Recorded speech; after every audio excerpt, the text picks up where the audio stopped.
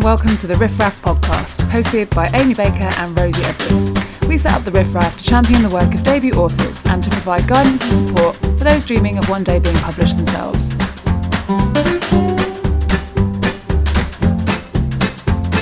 Today we're chatting to Rutendo Tavengerwei, author of Hope is Our Only Wing. We'll chat about the increasingly gritty themes explored in YA and the importance of not dumbing it down, and writing your ending to give your writing direction.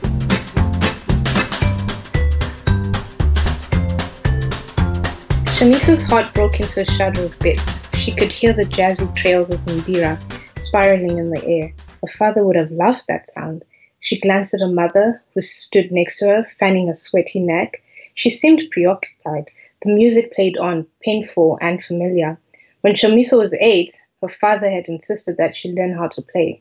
The metal pellets had bruised the tips of her fingers as she clunked on them, a series of confused notes bumping into a glorious discord. The frustration had been too much for an 8-year-old, made worse by the fact that none of the other kids at the school quite understood what the instrument was. Shamiso listened as the voice of Mbira rose proudly. Whoever was playing knew what they were doing. She could hear the underlying tone of a hum that flowed well with the song, and in that magnificent noise floated all the memories and feelings she was trying to ignore.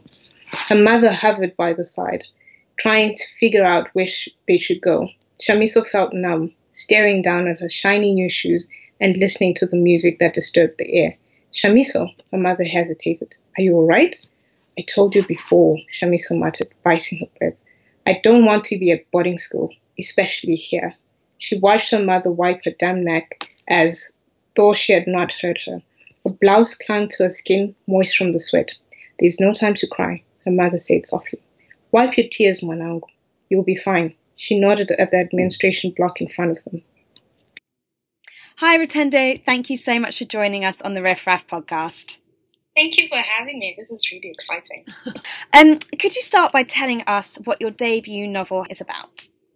Well, Hope is Our Only Wing is a story about two teenagers, two girls, who are going through their own difficulties. So the main character, Shamiso, comes from the UK after the death of her dad and trying to adjust to a new country and also dealing with her grief, and at the same time fearing to make new friends. And particularly in this case, the person that she's about to make friends with is someone who's going through her own, ordeal with a disease that she's trying to fight. So then it's a story about friendship and how difficult it is to adjust, especially in a time of grief. But at the same time, it's set in Zimbabwe in 2008 when we had the political crisis, well, the political and economic crisis, and when Zimbabwe got famous for its hyperinflation. So that's roughly the story without giving too many spoilers. And how did you come up with the idea? Well, I actually don't know that I intended to have it be an actual book and published. I literally just wrote it out of anger and frustration at what was happening in my country. And I needed an outlet to just vent. But at the same time, I love storytelling. So I thought if I could write the story and share it with my friends, then maybe, they might be encouraged or just share my frustration, but at the same time, get to see that it's not a hopeless situation. So then that's where the inspiration came from, really. And then in the midst of that, just landed in the hands of an editor, and here we are. Amazing. Great story. And as you mentioned, your two main heroines in the book, Shamiso and Tanya, they're both dealing with trauma and loss and grief and, in Tanya's case, illness. They're big themes and big ideas. What similarities did you see between the two ideas, their two stories? Well, I don't know that I could say similarities as such, because I wanted to cover a bunch of things. But I guess the thing that brings them together is loss or fear of it, because Tanya is going through potential loss of her life, and not just in the sense of death, but also how she's used to having things be, and Shamiso with the actual loss of her father. So that's maybe the similarity, but also it's just that, I think for teenagers, as in particular, it's very hard to go through things like this and trying to understand why is the world like this and why do I feel so alone. So maybe that also would be something that connects them, that, that confusion and trying to grasp anything that can help you get steady in a time of like discomfort and mayhem, I guess. Yeah. Well, one of the things that really struck me was that even, it's set in Zimbabwe, which is somewhere I've never been, although would love to go. But these themes are so universal and will just resonate with, readers, I think, wherever you are. Yeah, that's true. Yeah. I think that's something that I also wanted to do because I have friends from a bunch of countries, and I thought, before knowing that I'd have this published, I thought if I'm going to share about my country, I don't want somebody to read and just think, oh, okay, and not really be able to connect at some level. So things like grief and loss and sickness, even. Those are things that are not foreign to, to us as human beings, wherever you're from. We can kind of like, oh yeah, I felt that, or I've heard that, or I can relate to that. Yeah, absolutely. And so you obviously, as in addition to that, you're speaking about politics and stuff, and so you've got these really big, complex topics, and you're writing for a YA audience. So obviously, I love YA, so it's obviously for adults as well. But it's what kind of tips would you give for writers that are trying to write YA but also deal with these kind of topics? I think one of the things that I try to do is not overcomplicated. And one of my advantages was that I tried, because for me particularly, this 2008 in Zimbabwe, I was there, and I was still in high school. So most of it was like from recollection of, my teenage brain, if I can say that. Mm. So that did help me, because I kept going back to, but how did I see it then? And like, how did I feel about it? Did I understand everything? And I tried to write from that, which helped me not make it too heavy and too complicated and too theoretical. And, so I think not to dumb it down, because, teenagers are not stupid. They can get what you're writing, even if it's complex, but not to make it like overly complex, because then in a story that could be boring. And if it's like delivered in an easy way, I think it's easier to grasp and it hits home better than if you just try and complicate everything. That's what I would say. So were you saying then that you kind of thought about, you were thinking about how you looked at life when you were that age and used that kind of voice and outlook? That's interesting, isn't it? Absolutely. Yeah, it works. And talking about how you make it accessible and how you made it, not overcomplicated. One of the things I noticed was the chapters are nice and short, they're punchy, and they zip along. Yeah. Was that a conscious choice to sort of keep the pace of the story, or did it just sort of flow better like that? I think the answer I would want to say was, oh yeah, that was an obvious choice, but it really wasn't. I really have to give credit to my editor, because she kind of picked up that it would flow easier when the chapters are short, and it makes you want to read more, which I agree with totally. So in that case, I can't take credit for that, and I guess that those are the props of having a good editor, I think, yeah. And how did you find the editing process? Well, to be quite honest, at first it was really hard for me, because, it's hard having your work critiqued, especially by somebody new. And funny enough, having, my work critiqued is not something new, but just the fact that it was coming from somebody I didn't quite know well at the time, it was kind of hard to take that and be like, oh, okay, so maybe they don't like what I'm doing. But, as it went on, because my editing process was a bit long because I didn't have an agent. So going through that, I just started thinking, no, but wait, if they really want to publish this and working this hard to try and have me, improve it, then that's a good thing. So as the work was shaping up, then I started to see that it's not a bad thing. It's not the easiest thing, of course, but I honestly cannot say that the story would be this good if it wasn't for my editor. I mean, she did an amazing job, and you get to adjust to the process as you go, I think. It kind of improves you as a writer in a way as well. Once you kind of Exactly. once you kind of know what can be taken out, and it definitely is a positive learning curve. Exactly, yeah. And I was telling a friend recently that I think during my editing process, I actually picked up a few things about writing as well as I went, because now writing other things, I look back and I'm like, wait, no, that wouldn't work because at the time, they say to do this, so let me try this way, and then it flows a bit better. So it's definitely a good indirect way of learning to write as well. Yeah. Yeah. Can you tell us a little bit about your kind of writing journey? Have you always written stories and stuff like that, or have you studied any writing or anything?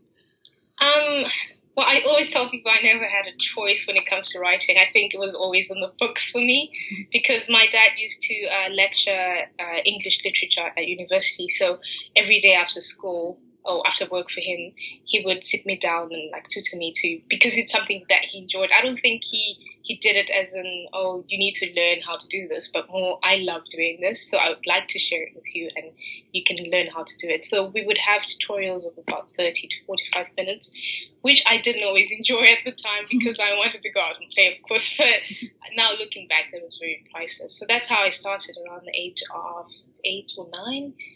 Every day till I was 14. Writing every day? Every day. That's amazing. Your dad must every be other day. very proud. Yeah. So my dad was very invested. I don't know that he ever dreamed it would come to this. And then after that, well, he got busier, so then it stopped around 14, and I also went to boarding school. So boarding school, I was in the writing club, and so I'd write articles for magazines, I'd write short stories for people. So much that at some point I used to have a sticker on my desk that said stories for free. So people would bring notebooks with story requests of, I want a love story, and then I'd just write a love story to fill in the notebook, and then give it back. Or they'd say I want an action story. So that was good training for me. It was fun for me, but it was actually some form of training at the time. So I have been writing, not very well, of course, but throughout my life, I think, till now, yeah. And in university, I had a writing tutor who was supposed to be academic writing, but he was a playwright as well. So he just said, would you like to learn how to do this? And I was just like, of course I would. So I had that for the whole of my first year every Friday till, yeah. Oh, wow. So that's my writing. That's lovely, isn't it? I think every school should have a writing club. What a lovely thing. And how lovely. That taught me a lot, yeah. Yeah. I love the idea of that you just wrote, people would come to you and be like, write me something sci-fi, and you'd be like, okie doke, just get to work. I love that idea. I can't say it was any good at the time, but yeah, I would always write something. I think, I never got anything back now that I think about it. There's a lot of time spent writing stories, and I never got anything for it. Yeah. Oh, well, that's nice. Just apart from bringing people joy. Yes, of course. which actually is something that, with your current book, one of the overwhelming takeaways is, despite, obviously, as we've talked about, the sort of difficult nature of some of the topics, it is overwhelmingly positive. The message, it's about hope, and that's what you come away with. Again, did you sit down before you started writing and think, I want to write a book that is ultimately hopeful? Or you seem to have a very sunny disposition. Do you think that is just naturally where, how the book evolved? Well, I think I started from a place of anger, to be quite honest, and I think you can see it with, it comes out a lot in Shamiso, I think. But as I think somewhere around the 8th chapter, I just stopped and said, this can't be what I'm trying to say. This can't be how it ends. So then I wrote the ending, actually, and I was like, this is how it must end for me. It must be positive. It must be a good message. I don't want it to be dreary, but at the same time, I don't want to undermine how difficult things can get. But in that same light, it can't just be a story of, oh yeah, things are difficult, deal with it, end of story. It has to be a positive message. So at first it wasn't intentional, but as I kept writing, I think for myself as well, to remind myself if I ever read the story again, I wanted it to be a positive message. I didn't want it to just be something miserable and sad, and that's where the story ends. In a world of things that are miserable and sad, it's nice to have a little bit of hope. And I've heard of that technique before of writers sort of hitting a bit of a wall and then deciding to write the ending. Did you find that just gave you focus, and that the rest of the story was easier to sort of unpack because you were moving towards something? Well, definitely, yeah. I think in most of my writing, actually, I always try and have the ending, or at least know how's the story going to end, so that, even wherever the story goes, but this is how it's going to end. So it helps me not get lost, if that makes sense. And with this book particularly, it was like that. I mean, it didn't start out as a book I actually, like I said, intended to publish, but it did help to have an ending, put there, and just think about, okay, so even if they go through this at the end, it must change, it must be different. And that did help me to write faster, actually, because I knew how it was going to end. Yeah. And how technique? It was a great technique. And how long did it take you to write? Well, because I wasn't writing every day, it was 3 months. If I was writing every day dedicated, I might have taken less time. So less than 3 months? No, but to be quite fair, I just finished my first degree, so I was on a break. I was not doing anything at the time, so it was just literally, watching TV, going out with friends, coming back and thinking, I should write this. So now it's totally different with work and everything else I'm doing.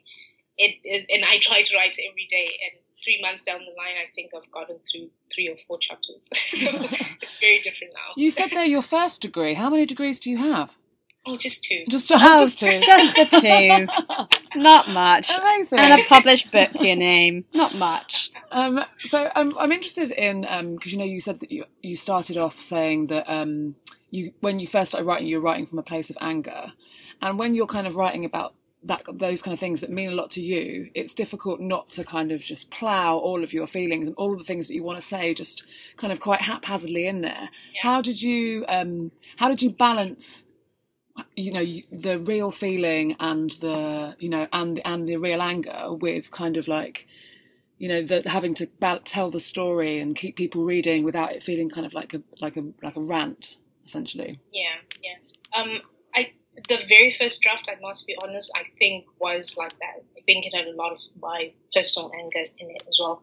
And then when I was editing, like before I sent it out, I just thought, but would this particular character react this way, or would I, as Rutendo, react this way? Because then there's a difference. I'm writing about somebody who's not me necessarily. So I then tried to okay, so maybe this is a bit too much. This is what I would say, but with the way the story is going and whom I've created this person to be like, they're not going to say this, or they're not going to feel this, so this is out of line. So I'd take out some of the things and just be like, yeah, or maybe this is a response that's too old for this particular character. So then I try to tune down as I went, but my first draft definitely had lots of that. Yeah, maybe it's good, like therapeutic, just to whack it all down, and then you can work out which bits are kind of definitely. It was for me at least.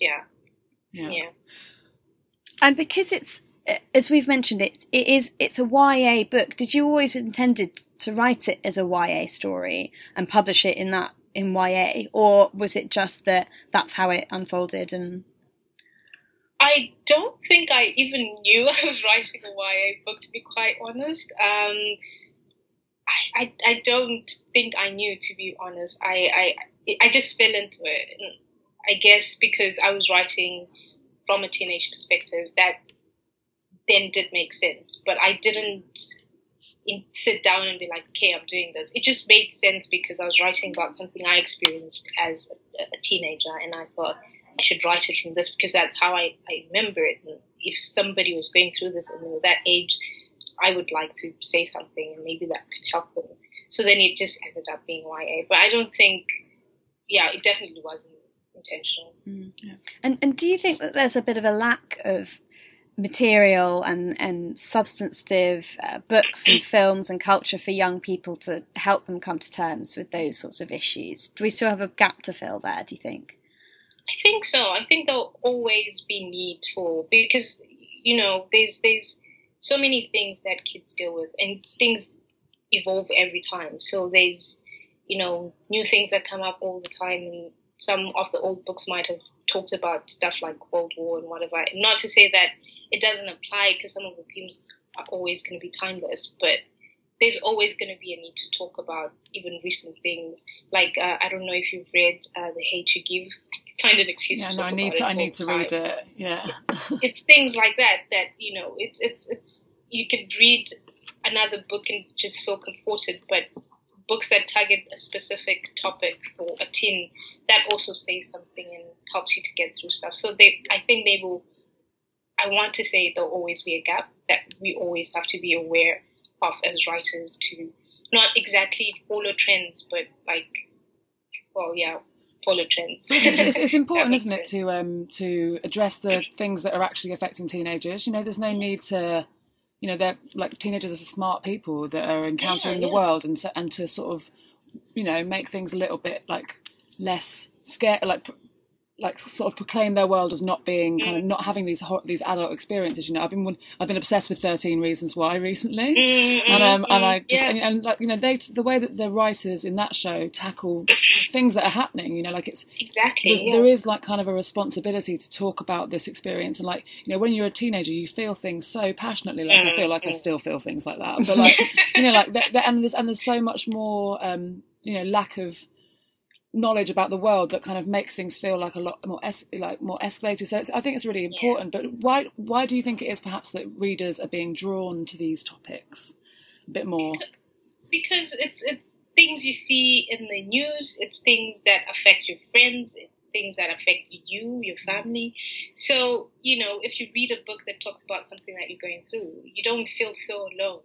And if it has a positive message, then you feel like, okay, so I can do this if this character could do this, if they look like me, or if they're my age, or if they're in my city or whatever, or even if they're not, but the message is the same, you know, this person kind of understands what I'm going through. So maybe, you know, that makes you feel a bit less alone, I think, as not even just as a teenager, but as a person. That's probably why most of us read books, because then at the end of it you can kind of see yourself in that book, and that's really important, I think.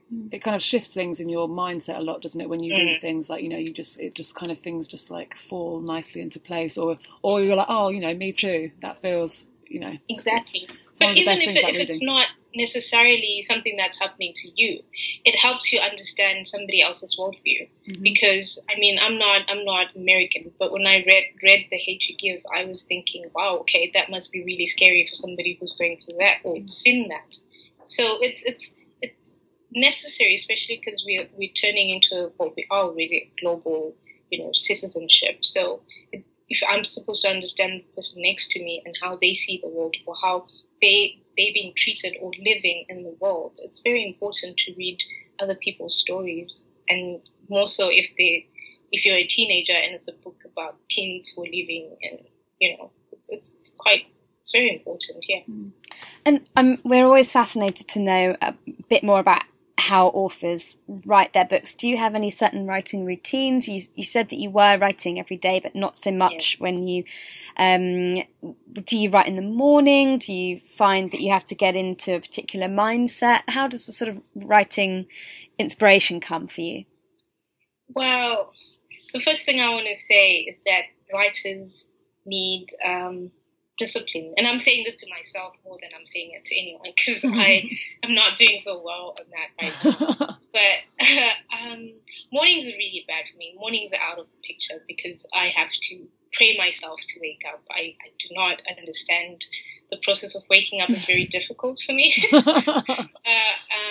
And the process of going to bed is also quite difficult, because I keep thinking, oh no, but I have to do this. But then probably that's why waking up is so hard. But anyway, not to stray. I write whenever I have a free moment, to be honest. So I could be on my lunch break at work and think, okay, I'm constantly thinking of the storyline. So I've told myself I'm not always going to have time to write because my job is very demanding. So sometimes even if I intend to write in the evening, I come back and I'm too tired and I just can't. So what I've told myself is that I have to, at least throughout the day, if I just get five seconds or whatever during the day, I need to think about where the story is going. So I need to constantly be trying to develop the plot because I don't know how other people do it, but I can't have the exact. I have the outline at the beginning, but it always changes for me. Like as you write, I don't know if other people do that, but the story just takes its own shift sometimes, and. So I'd always try and think, okay, so I'm here, I'm on this chapter, and this is what's going on. What's the next step? What's going to happen now? How are they going to react? What is this character thinking? And what is this character like? So at least if I don't get home and write that down, I already have it in my mind and it's brewing. So when I sit down, I don't waste time now thinking, okay, so how am I going to make this happen? Because I've already thought about it, and maybe now I can even see it happening. So it's easier and faster for me to write. So most of my weekends go to that now. I do very badly with writing during the week because, like I said, I'm really tired. So Sundays are my best writing days because then I have a bit of the picture already in my mind throughout the week, and then I just sit and bleed on Sunday and then sleep. What job do you do? What's your very demanding job? I'm a trade lawyer at the UN. Oh, wow. Quite an impressive lady. Such an impressive lady. My goodness. Wow. Well, that's seriously impressive. And no wonder you're so tired during the week. Yeah, it's a lot of work and it gets a bit busy. Probably not as busy as it would in a law firm, but still busy, yeah. An interesting role as well. Yeah. So you mentioned earlier that you didn't, when you were pitching the book and stuff, you didn't have an agent. And a lot of our people that listen to this are kind of, need to know whether that's a route you'd recommend or whether the agent thing. How did you find the experience of pitching the book without an agent in your corner? Well, my story is a bit, I don't know that I would use me as an example, to be quite honest, because mine is a bit unusual or unorthodox, I should say. Because what happened was I wrote the book. I think that's what I would say. Just have your work ready. Like, don't have parts of it. Finish the whole thing, because that's what helped me. I finished the book, or the first draft, and then I was volunteering in Southampton and at a local church. And one of the ladies there asked me what I'd been doing for the past 3 months. And then I just said, well, I've been venting on paper, and I wrote a book out of it. And then she was like, oh, what do you intend to do with it? And then I just shared that, well, eventually I want my dad to read it, but I wanted to be good enough for him to read it since he taught me to write. I don't want him to read after all these years and think, oh my goodness, this is where you still are. So I was just sharing that with her, that I'm going to share it with a few friends. And then she said, well, my daughter is in the publishing industry. She can give you a few pointers. And I thought, okay, cool. But we'd never talked about publishing or anything like that. So I thought this daughter would read the book and, tell me what to fix, bring it back, and good, we're done. And, well, that did happen. Of course, she did reply and say, okay, story needs this and this and this. Let's look at this and this and this. But if you're keen, we would like to publish you. And I remember replying and saying, well, thanks, I'll look at that. Talk to you soon. And she was like, can I call you? I don't think you understand what I just said. You're offering to publish your book. And then I just went bonkers and thought, oh my goodness, this isn't happening. I didn't intend for it to happen. Should it be this story? Should it be this book? And that was it. That's just how it was. How wonderful. Yeah. And has your dad read the book now? I'm still quite nervous about it. He wouldn't let me send him a free book. He insisted that he wanted to order his own copy and get it. But because, it's not so easy getting copies on my side of the world. Yeah. Or on his side of the world. He's still waiting for it. But my mom has read it, though. And she loved it, but I think she's biased. But she was upset at me for some of the characters that didn't make it to the end of the book. So she was like, "No, that shouldn't have happened." But she did enjoy the story. Yeah. Well, I think, I mean, you say, don't use you as an example, but one of the things I take away from that story is be open about your work. Tell people about your work, because you never know who you're talking to or who someone else knows. And actually, we've talked to quite a lot of authors, haven't we, who actually it turned out, a sort of seemingly innocuous conversation led to someone saying, "Oh, actually, a friend of mine," and that's how the ball, got rolling. So, well, that's very true. Yeah, I agree with you. Yeah, and it's something that when I look back, I'm not always. I don't know why I'm like that, but I'm not always very open to telling people that I write. I don't know why. But for some reason, that's something that I happen to share and it got me here. So I think it's very important, like you say, to be open about not just, telling people that you write, but actually sharing that you have work that's ready, or, you're writing about a particular thing. Because some publishers, as I've heard, look for books that, say a certain message or write about a particular thing. So, yeah. You never know. It was obviously destiny, wasn't it? That you just happened to be doing work experience, happened to chat to that lady. Yeah, well, how wonderful. Yeah. So what's next? Well, I'm not sure how much I'm allowed to say, but I am on almost 3/4 done with my second book, and I'm not sure I'm supposed to say when it will be out or what the title is, but that's as much as I can share. How mysterious. And I think I'm allowed to say that it's also based in Zimbabwe, but this time a bit more historic. So I think in the 1970s. Yeah. Yeah. Oh, it sounds great. Yeah. And I hope it will be. I'm sure it will. Do you have any, maybe just finally, do you have any kind of other Zimbabwean authors that our listeners should check out? Well, definitely Tsitsi Dangarembwa. She's one of the authors that I grew up reading. There's also Bettina Gapa. She's quite popular these days. She's written The Book of Memory, I think is her latest book.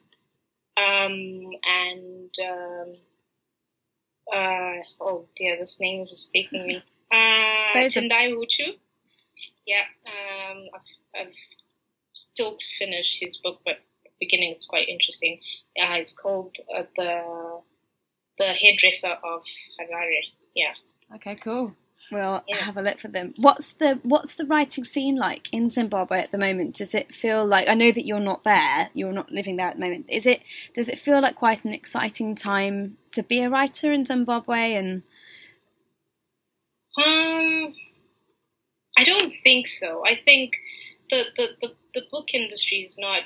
Sadly, it's not doing so well right now. I think because for obvious reasons, it's not a priority. So people are not hunting for, and it's really expensive. You'd find that, Hope Is Our Only Wing is $6.99 or something in the UK.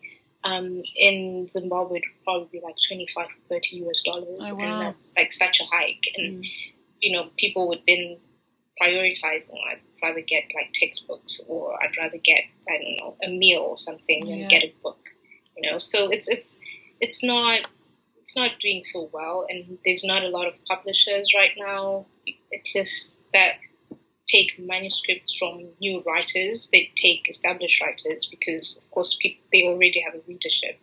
So it's quite sad because, you see, even on Twitter and stuff, people are hungry for books by Zimbabwean writers.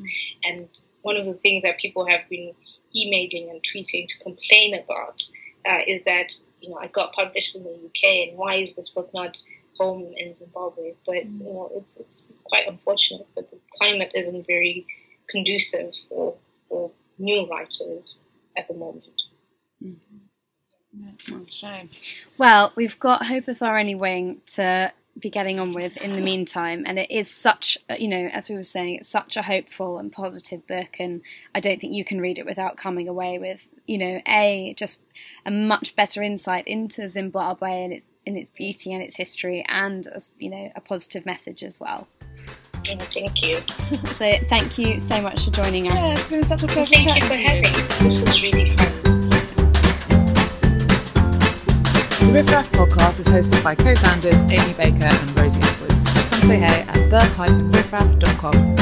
Rosie and I just wanted to thank you all so much for listening. We're so incredibly grateful. So please do let us know what you think, what you'd like more of, and any debut authors you'd like to hear from. Also, it would be really lovely if you could subscribe and give us a review so we can spread the word and give these marvellous debut authors the exposure they deserve.